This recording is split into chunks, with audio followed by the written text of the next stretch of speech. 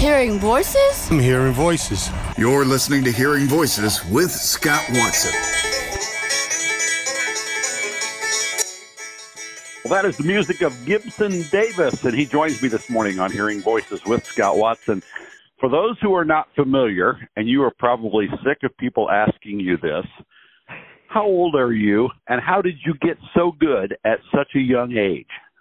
Well, I'm 17, and I'm not gonna, I appreciate the kind words, Scott. I learned a lot from people I've been around. I'm sure you know I've spent a lot of time around Chris and Scott Benson, and just some of the best players in the business that I'm really, really blessed to be able to call my friends, and I've picked up a lot from them.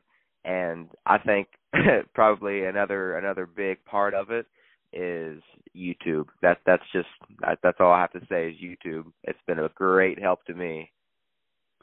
One of the things I think that YouTube has probably helped you with is your appreciation for the history, not just of the bluegrass music that you play, but of the banjo and the different ways in which the banjo can be played. Talk a little bit about that. Yeah. So, of course, and especially like the traditional style, but and even more recently, I've kind of dived into the old time, like the claw hammer side of things. I've been a 3-finger stylist since I was 8 years old, but just within the last few years, I've realized that there's a lot more than just that. There's claw hammer, there's the 2-finger style, and there's so much to do with it. There's endless ways you can learn to play it, and I have a deep respect for the tradition, the traditional side of banjo, and without that we wouldn't be where we are today. If you follow bluegrass music, you'll be familiar with his work. You may not know his voice. He is Gibson Davis. He joins me this morning on Hearing Voices with Scott Watson. How many hours a week do you spend with a banjo in your hand? Too many. I'd say, I don't know about per week, but I'd say, if I have free time, I try to spend at least a few hours a day, just kind of sitting around. And, it's some days are more, it's more me focused on really practicing and, working hard. And other days are just me kind of just sitting there, just playing, because it's almost a second nature. It's kind of like eating breakfast. You wake up and I play, and then go on about my day. It's I kind of just happens. One of the things, as you mentioned, the hard work that comes with that is you get better, and when you get better, you get to be on the radio, you get more recognition. Talk to me about Gold Tone and GH Strings. Yeah. So I'd say a few months ago, and I wouldn't have been able to do it without my dad, of course, because he's also a Gold Tone endorsing artist, but. We got together and they sent me one of their models, and they own the master tone patent that used to be owned by Gibson, and they sent me one of their banjos, and I'm absolutely loving it. They are very consistent with their quality, and I would have to say that they may be at the same quality as, some of the later Gibson banjos were when they were coming out. And like you said, GHS Strings, I just recently got together with Dave from GHS, and I've been using the same set of strings since I can remember. And so I'm really, really blessed to be able to have, not only to be sent such a fine instrument, but to be able to, have the strings, because you can't play it without the strings. So it's two very important factors. You're listening to Hearing Voices with Scott Watson. Someone said the other day, you haven't had a musician on in a while. We're remedying that today as we visit with Gibson Davis. You can never miss a show. We're available at WHTC.com, also Apple, Google, Spotify, and wherever you access high-quality entertainment. Gibson Davis has made a decision regarding his education. He's going to keep being a learned man. He is not going back to school. Talk about that. Yeah, so, and I hit the funny story. I was actually supposed to start, I think, 2 days ago, and the systems have been down. It's a West Virginia-wide thing, but that's beside the point. I really made this decision so I wouldn't be tied down 5 days a week. And so hopefully, this is going to allow me to not only travel freely and not, have much more free time, but to be able to practice my craft and hopefully be able to go on the road soon. So I think it's going to be a very important thing for me to get kind of a head start on my career, which is, going to be traveling the roads and playing as much music as I can. And you can learn more from Gibson Davis by following him on Facebook at Gibson Davis Music. That's also his handle on Instagram, where he does live shows with a tip jar and takes requests. We'll have more with Gibson tomorrow morning on Hearing Voices.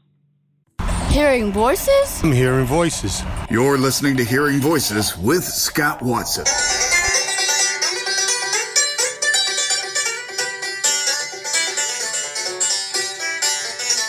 This morning on Hearing Voices with Scott Watson, we continue my visit with 17-year-old banjo superstar Gibson Davis. You have a number of gigs now, and you get to sit in with other bands. When you're on the road and when you get booked for a show, who typically comes and plays the other instruments? I'm sure you play some with your dad and some with folks your age. Is it hard to put a band together at age 17? It's not that it's difficult, but it's more difficult. I live in I'm not going to say it's a not very rich bluegrass area because there's plenty of musicians around here. But where I live in kind of the tri-state area between West Virginia, Ohio, and Kentucky, there's a lot of old-time players around here. And, of course, when you dip into East Kentucky, you've got some pretty good festivals like Rudy Fest and Poppy Mountain. And then over in Ohio, you've got Sam Jam. But a lot of people here are established, musicians. And so it can be a challenge sometimes to find, ones that are, able to travel, depending on where it's at. But, if you're playing somewhere that's far out of, the home base area, it can be a lot easier. So it just kind of depends on that stuff. But, like you said, as a 17-year-old, still kind of getting established, it can be a little challenging sometimes to find people to play. If you want to learn a little bit more about Gibson Davis, you can do it on Instagram. He's available at Gibson Davis Music. He's also available on Facebook, where he is very closely approaching about 3,000 followers right now. A lot of different ways to ask this next question, Gibson. Tell us about last night. Yeah, so I talked to my dad earlier that day, and actually I was doing yard work at the time. We talked about Rhonda coming to the Paramount Arts Theater in Ashland, Kentucky, and I had thought about it for a while. And of course, we know the members of the Rage, and my dad has known Rhonda for a while, and they're all great people. But we really, as you know personally, Adam Haynes, former member of the Grascals, now playing fiddle with Rhonda Vincent. He's a great friend of mine and Dad's, and I spent a lot of time with him when Dad played with the Grascals. So, we especially since being so close to that, having him there, we definitely made the trip over. So we got there, and it's a magical thing already to see them play, because they put on such a good show, and they have such, they know exactly what they're doing. There's no flaws, when it comes to music, and it's magical. But it really made my night. Aaron McDarrett's a great friend of mine and a great musician.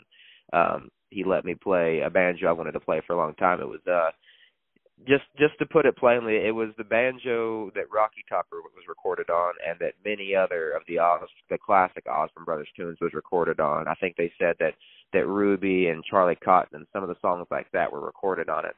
And there's some bucket list banjos out there. Some have been checked off, and another one was checked off last night.